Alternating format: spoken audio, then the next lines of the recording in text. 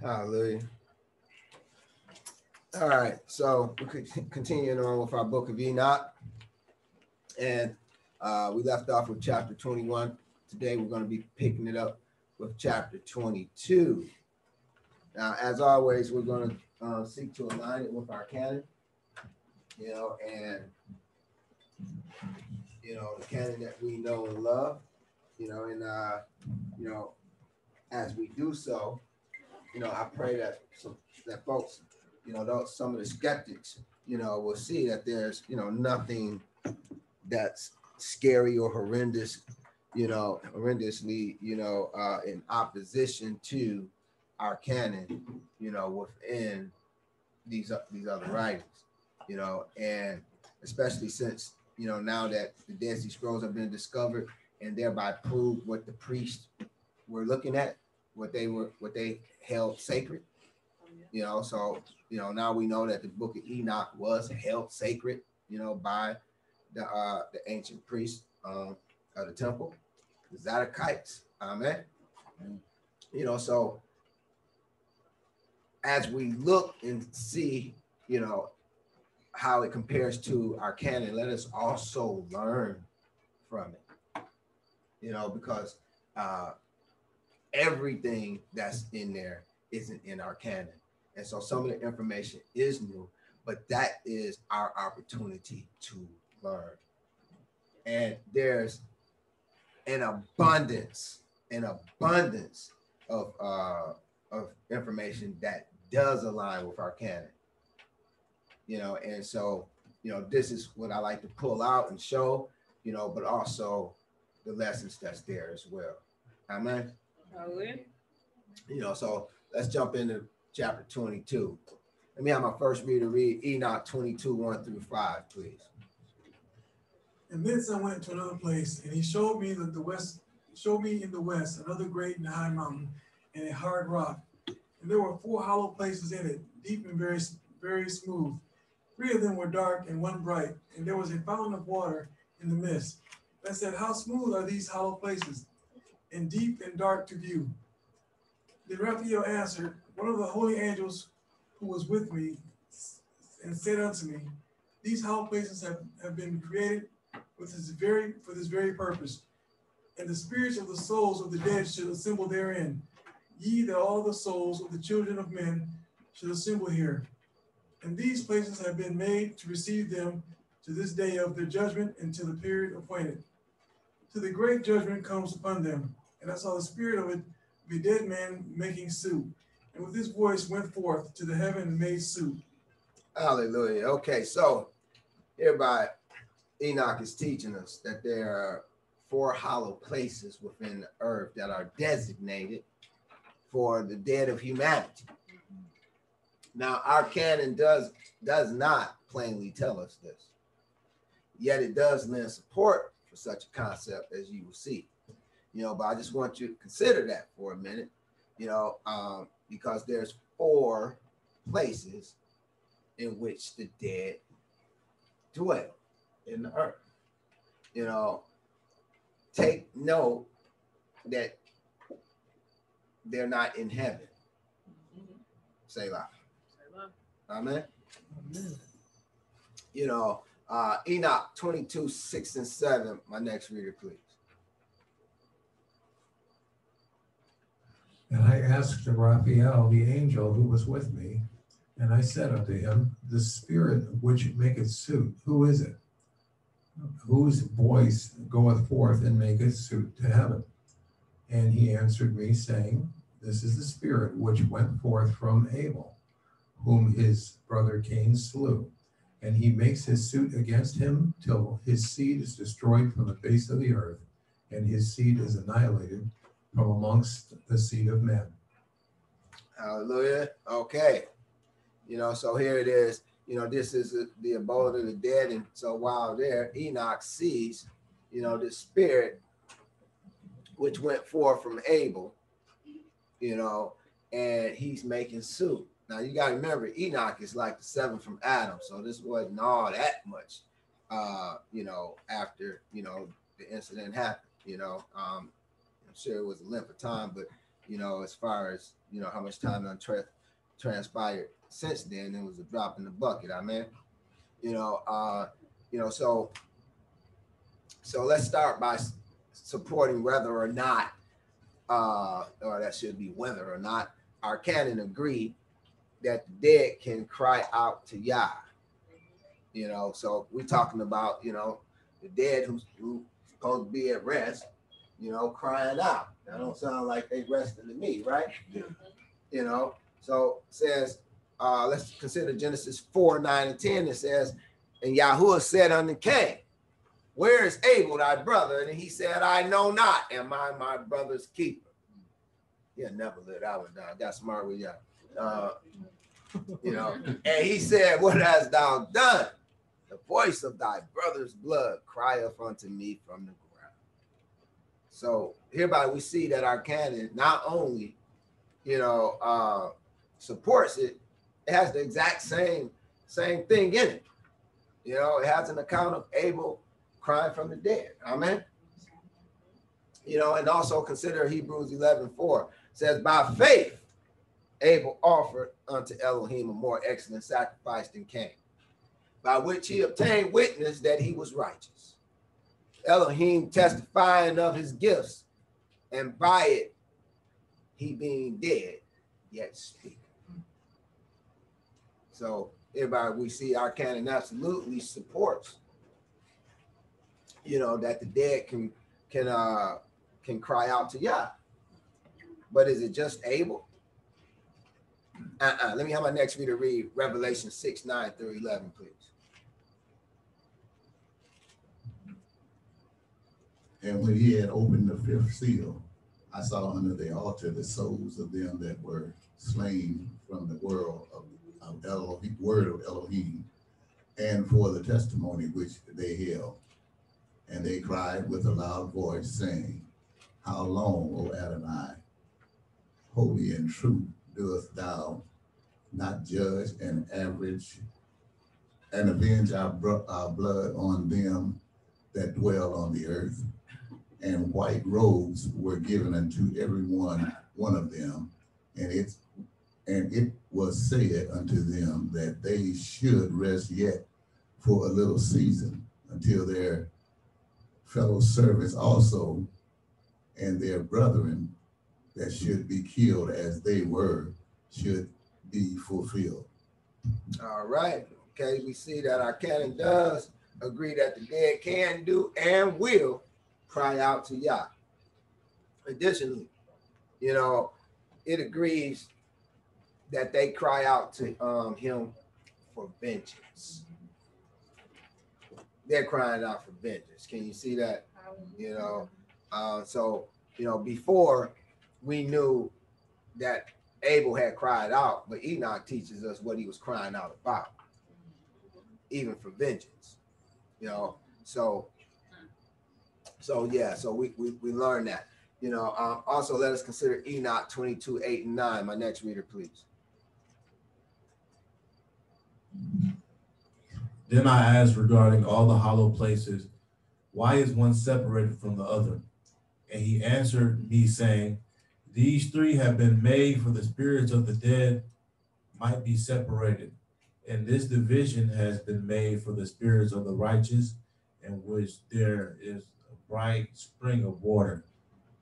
All right. So it says that the three dark ones was made for the spirits of the dead, that they might be separated. And there's a division, from them,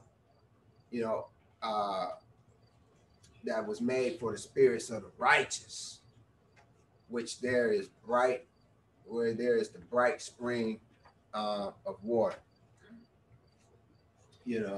And so next, let us consider whether or not our canon supports the notion that the righteous will be separated from the sinners in the afterlife. Fair question. Yahshua actually gives us a parable that speaks beautifully to this. Let me have my next reader read Luke 16:22-26, please. And it came to pass that the beggar died and was carried by the angels into Abraham's bosom. The rich man also died and was buried. And in hell he lift up his eyes, being in torments, and seeth Abraham afar off, and Lazarus in his bosom. And he cried and said, Father Abraham, have mercy on me, and send Lazarus, that he may dip the tip of his finger in water, and cool my tongue, for I am tormented in this flame. But Abraham said, Son, remember that thou in thy lifetime receivest thy good things, and likewise Lazarus evil things. But now he is comforted, and thou art tormented. And beside all this, between us and you, there is a great gulf fixed, so that they which would pass from hence to you cannot, neither can they pass to us that would come from thence. Hallelujah. So we see here that Yahshua is pretty much saying the same thing. Take note that where Lazarus was, there was water. But where the rich man was, there wasn't. Hence he was asking, can Lazarus dip his finger in the water and come bring me something? Also take note that the great gulf that was fixed, speak to the division that Enoch spoke of. And so, Abraham was explaining like, hey, besides all this, besides you in the wrong place, besides you being in the wrong place, the place of torment because you didn't do right, and Lazarus being in the right place where he's comforted, now I want you to consider that, Lazarus is where he is bright. How do we know it's bright? Because the guy that's in HE double hockey sticks, he can see him. Amen. He's in a dark place, but he can see Lazarus because Lazarus is in a bright place. And there's a gulf fixed betwixt them. And one can't go to the other side, so neither can they pass from one to the other. And so what I want you to see is that one is in darkness and the other one is in light, and where he's at, where there's light, there's also water. Is this not what Enoch describes? So Arcana absolutely supports this concept. All right, now consider Matthew 12:43-45. It says, when the unclean spirit is gone out of a man, he walketh through dry places seeking rest and findeth none. Then he saith, I will return into my house from whence I came out. And when he is come, he findeth it empty, swept, and garnished. Then he goeth and he taketh with himself 7 other spirits more wicked than himself, and they enter in and dwell there. And the last state of the man is worse than the first. Even so shall it be also unto this wicked generation. Now, this may come up again. I wasn't sure if I had included it, but I know it was in the original, and actually Brother John's testimony reminded me of it, so I threw it in there. So if we see it again, then you know why. All right, now take note that when the unclean spirit is gone out of the man, he walketh in dry places. Remember the place that Enoch described, the place where the unclean spirits were, was dry. Hence, they didn't have any water. And they were wanting to, have someone, dip their finger in water, just bring me just a little bit. They were in dry places, and so I thought that was very revelatory in considering what Yahshua said here, that when a spirit is gone out of a man, he go and wander in dry places, seeking rest and findeth none. And then it says in verse 45, he go and taketh himself 7 other spirits more wicked than himself. And so it's always left me bewildered. I'm like, where are you going to get these other spirits? They just, out chilling anywhere, they just on every corner, you just going and recruiting, he's going back from whence he came in those dry places, those dark, dry places, which are full of spirits, full of unclean spirits. You know, that's in torment that won't out. And it says he go and taketh with himself 7 other more wicked than himself. And they enter in and dwell there. And the last state of the man is worse than the first. You know, that's something to consider. You know, but I wanted to point out that, hey, this helps clarify this passage. You know, now we know where some dry places are, where spirits are kept. You know, and so it makes makes a lot more sense, you know, as to where he got the spirits and where he was going, what it meant by him going through dry places. You know, and for those with eyes to see, y'all painted a picture of this concept during the time of Moshe as well. This concept of, God's people being in the place of light with, having a spring, having water, and just places of darkness for the unclean.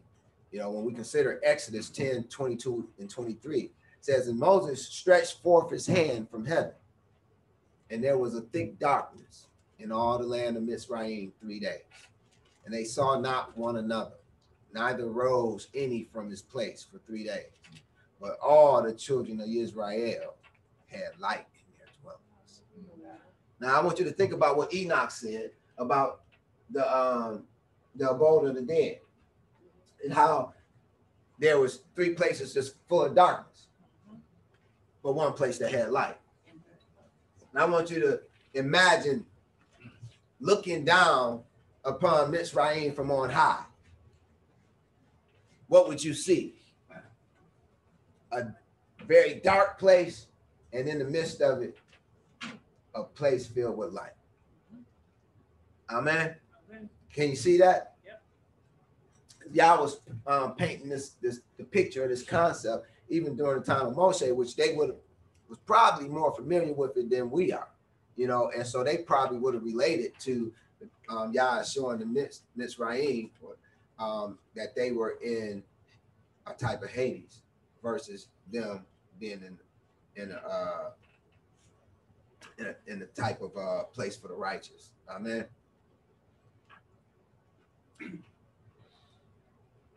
All right. That said, when I read this, y'all asked me, why do the righteous get to dwell in the bright place with the spring of water?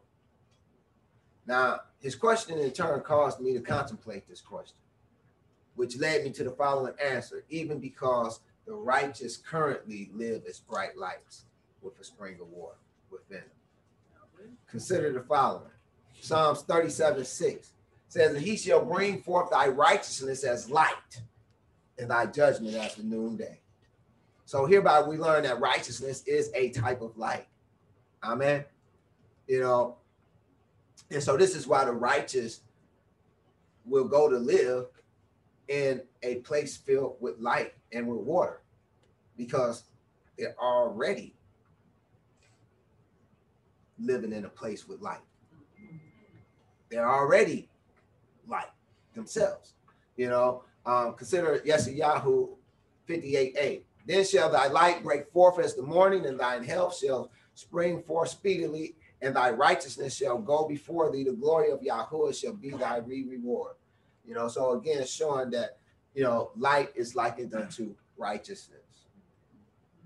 You know, and those of us who choose to live righteously today, we're living in light.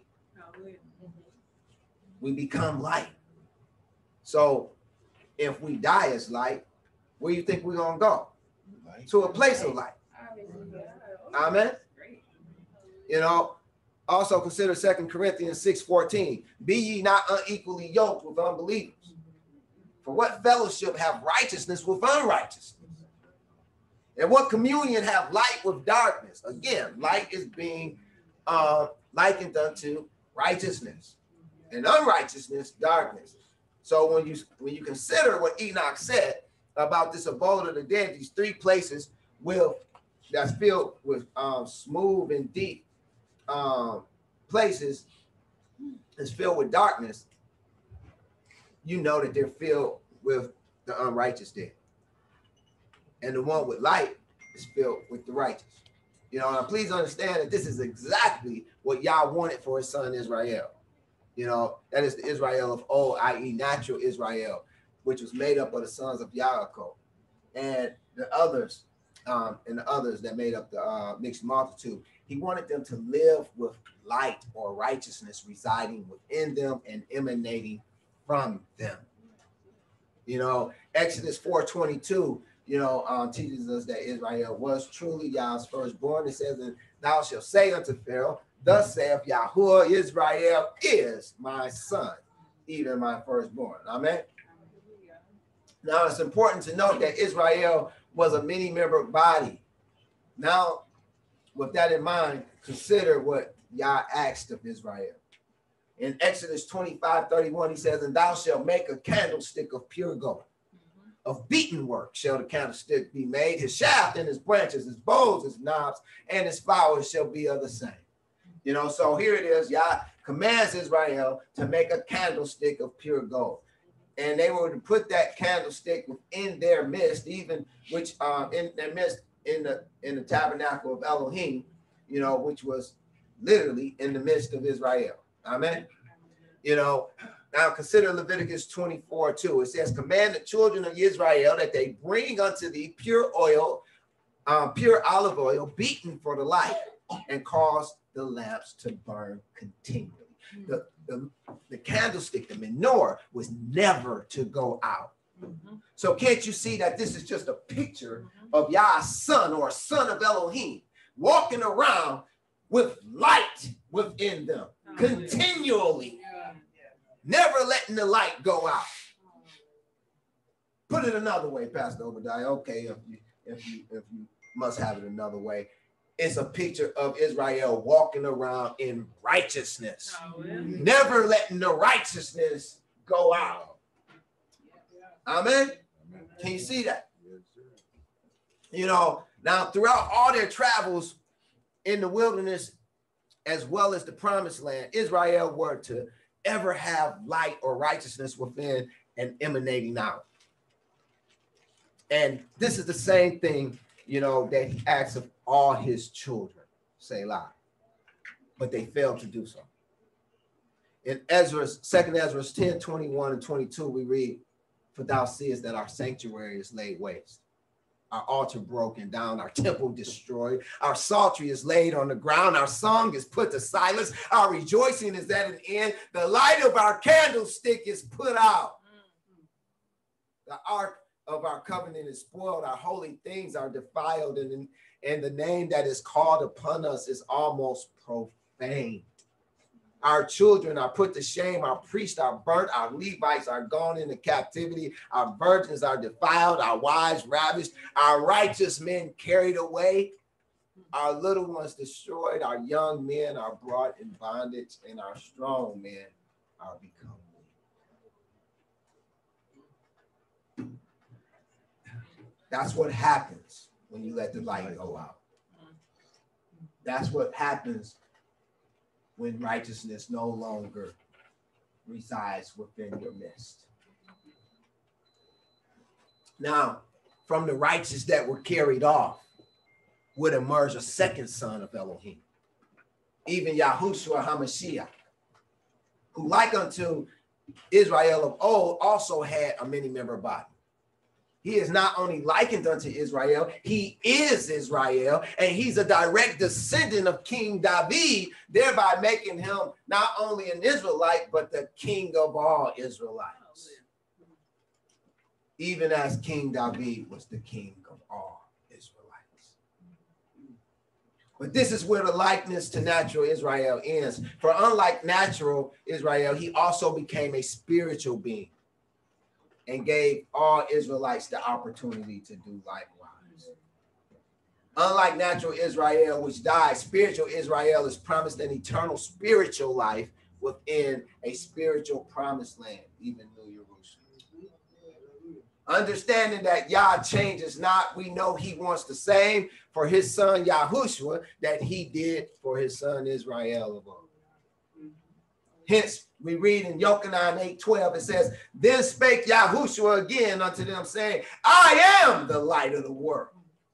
He that followeth me shall not walk in darkness, but shall have the light of life. Yahshua was that light of every man that cometh into the world.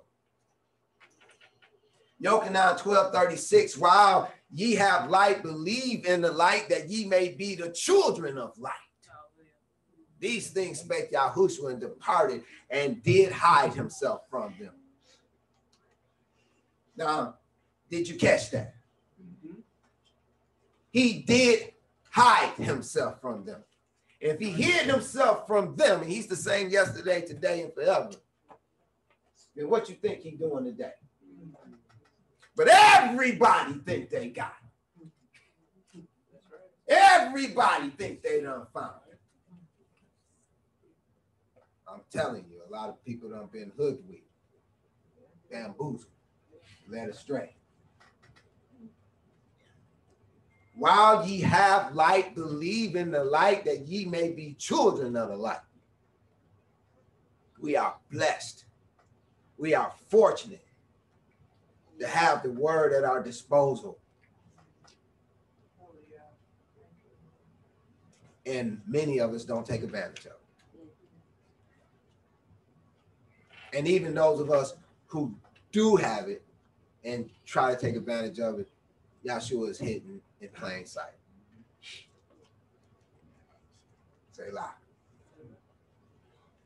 Consider Ephesians 5:8-11, 1 Thessalonians 5:4-5, and Matthew 5:14-16. My next reader, please.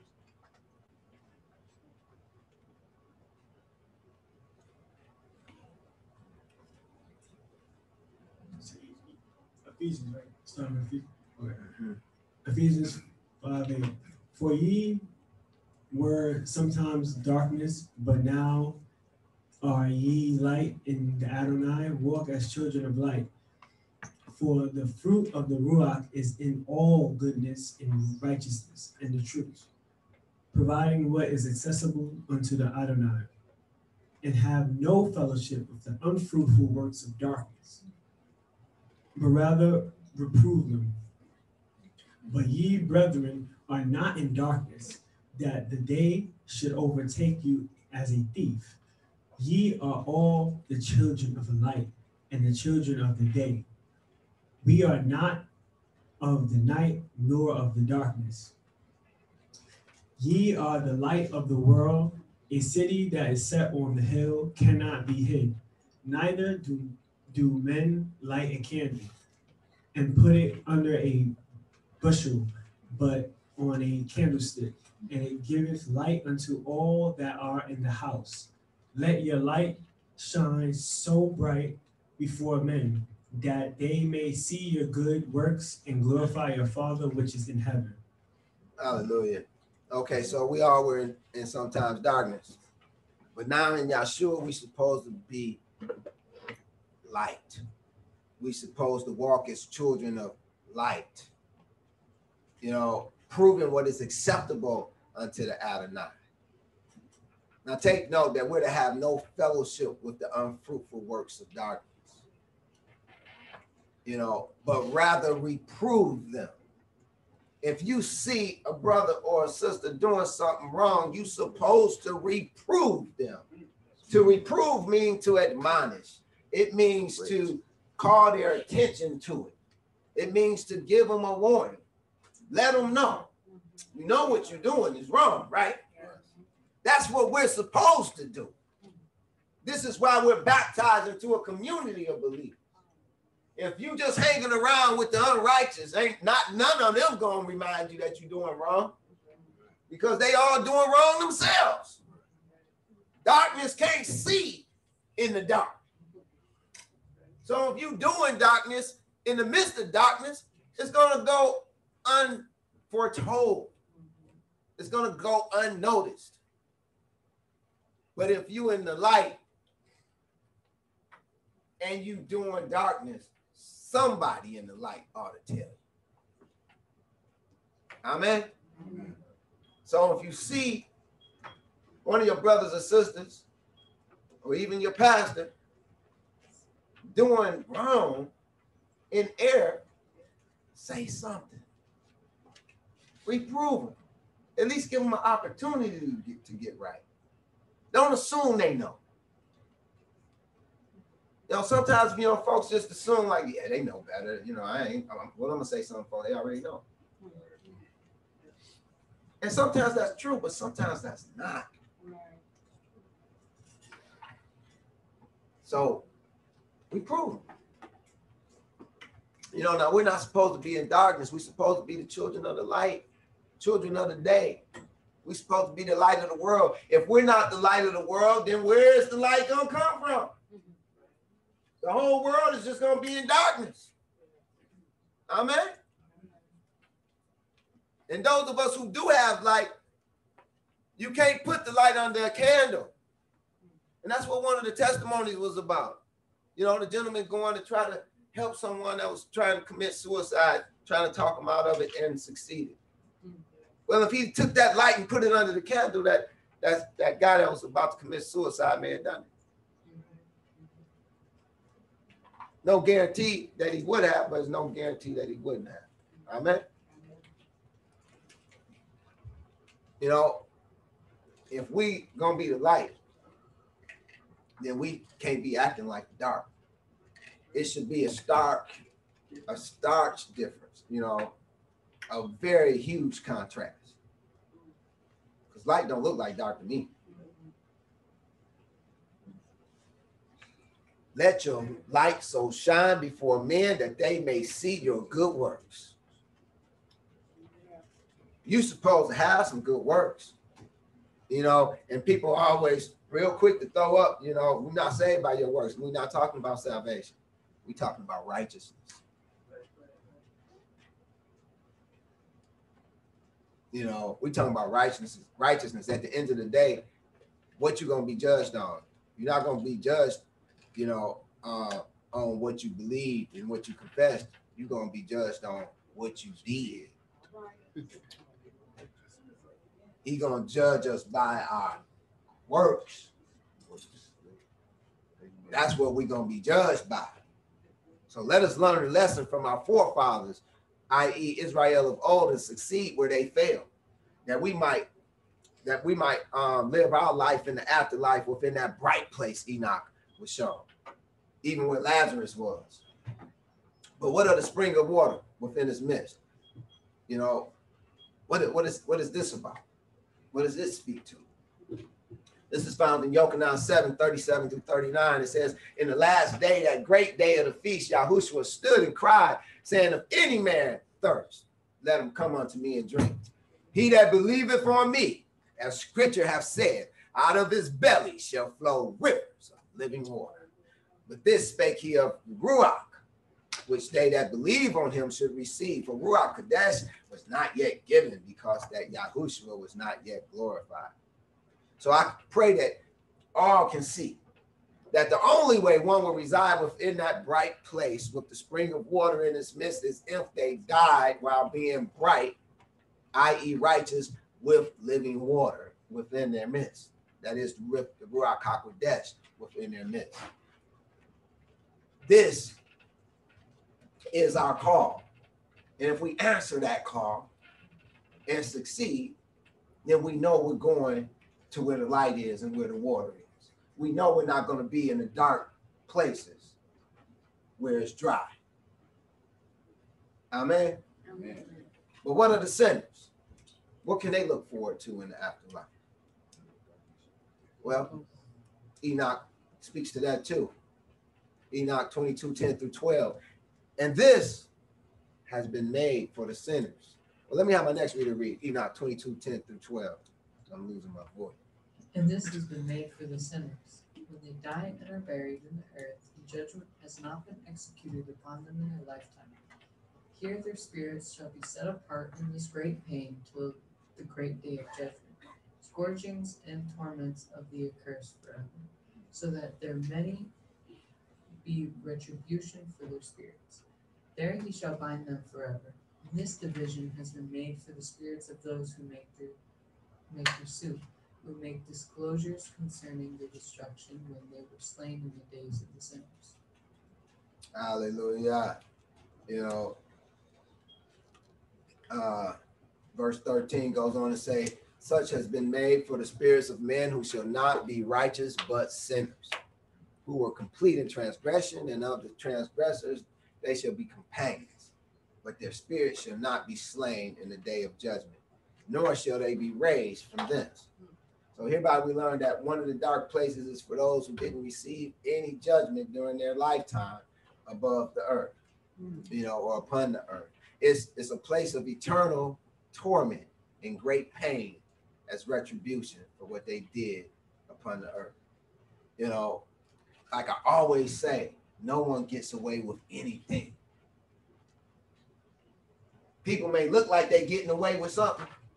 No one gets away with anything. Nobody getting away with anything. You want to go through some stuff while you're here. If you did wrong, you want to go through some stuff. You don't want to be in that place.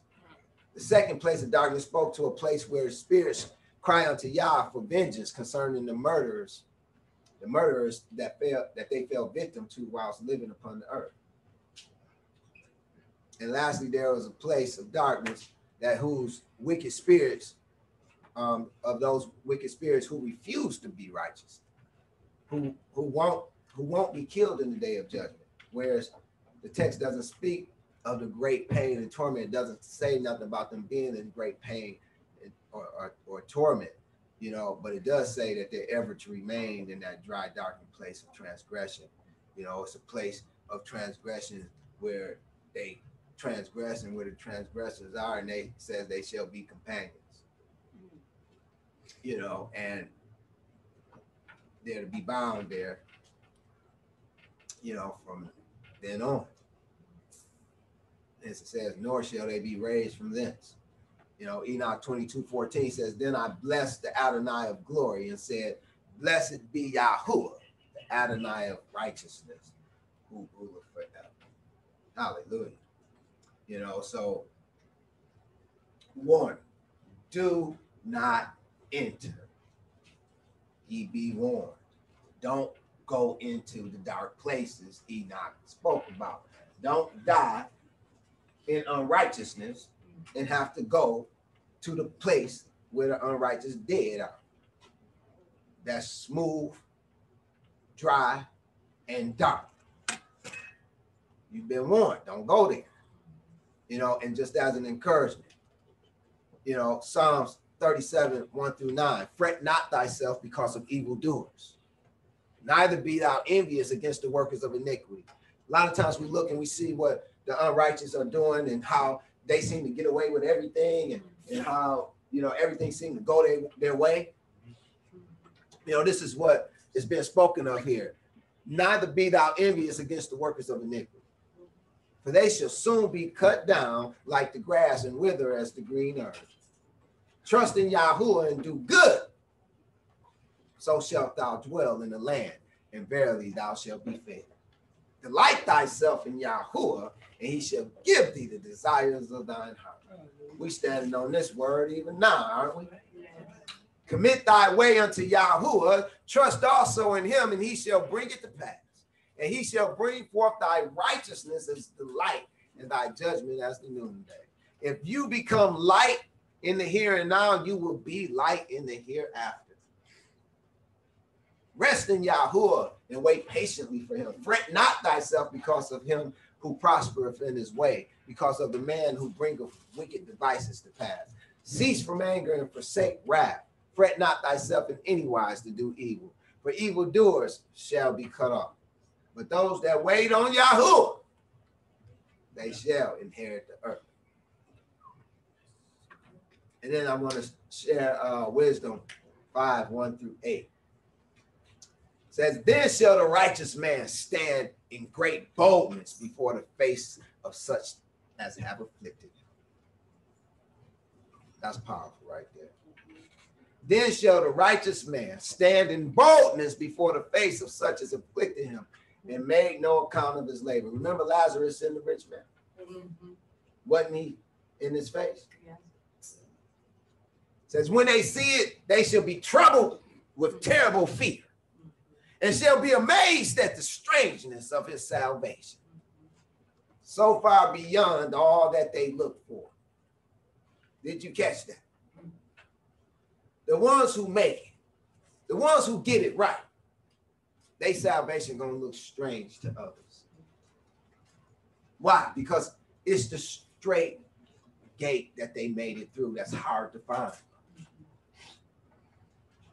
It's the straight gate and the travel, the straight and narrow way that they traveled that few be their own. You know, everybody else has went through the wide gate and are traveling the broad way that leadeth unto destruction. Amen. You know, so yeah, it's gonna seem, they're gonna be amazed at the strangeness of your salvation. So far beyond all that they looked for. They didn't look for it to be that way. Verse 3, and they repenting and groaning for anguish of spirit shall say within themselves, this is he whom we have sometimes in derision and a proverb of reproach. We fools accounted his life madness and his end to be without honor. Y'all lucky I'm not a preacher, because this is a preach. You know, you know, a lot of folks' lives not strange enough. Their salvation just not strange enough. You know, Yahshua said he came not to bring peace, but a sword. Amen. A sword divides, it cuts. You know, who's been cut out of your life for your salvation? Have you lost a mother? Have you had to cut your mom off, your father, sister, your brother, a child, a spouse? Because Yahshua said, if you love any of them more than him, you're not worthy. I'm here to tell you that this salvation that scripture teaches is strange. It's strange. It looks strange to the average eye because the average eye can't see in the spiritual realm. You have to understand that. And if your salvation isn't strange to the average eye, then you need to question your salvation. If your salvation hasn't caused you to cut some folks off or cut some things out of your life, if you're not looking mad, that is crazy, if your life don't look crazy, if you don't look like a crazy fool, then you're doing something wrong. His Wisdom 5:4 says, we fools accounted as life madness. You should look crazy to the average person. Verse 5, how is he numbered among the children of Elohim and his lot among the saints? I don't know what Bible some people read. But when I read about the saints, they all look mad to me. They all look crazy. Yeah, folks walking around naked for years.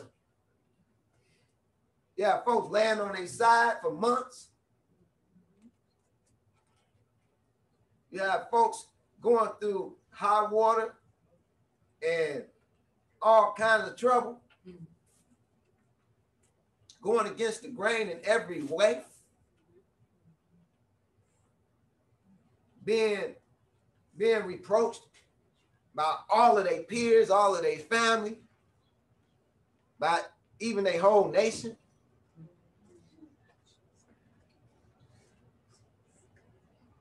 going without food for weeks on end,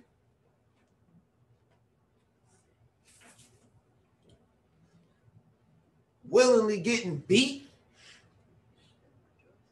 and rejoicing about it? Absolutely. Go away with a smile on their face afterwards? Don't tell me that these people don't sound crazy. I'm here to tell you, if your salvation is not strange to the average person, something you're doing wrong. Because I'm here to tell you that this Christianity that they pushing today, it's like dope, Tito. All it's gonna do is get you high. It's not gonna save you. Yeah, it's gonna get you high. It's gonna take you on this emotional roller coaster filled with highs, lows, and twists. But in the end, it's gonna lead to one of these dark places that Enoch was talking about. Because the way of Yahuwah is strange. It causes the follower to look mad, to look crazy. And most people just trying to fit in. You can't fit in if you Yahs. Folks don't get it. Verse 6, therefore have we erred from the way of truth, and the light of righteousness have not shined unto us. The sun of righteousness rose not upon us. We wearied ourselves in the way of wickedness and destruction. Yea, we have gone through deserts where there lay no way. But as for the way of Yahuwah, we have not known it. Most people not on that straight way that leadeth unto life, that straight and narrow way that leadeth unto life. They just not there. You know, most folks, they trying to fit in. They want to have Yah in their life, and they want to have, you know, the world in their life. You have to choose. You have to choose. Verse 8, what have pride profited us? Or what good have riches with our vaunting brothers? A lot of people are prideful because they got this, that, and the other thing. You know, and they feel like their riches, can get them out of any situation, or, save them, from the world. And in some cases it can. But it can't save you from Yah. That's what it can't do. So you've been warned. That's all I have for you. Pray it was a blessing. All right.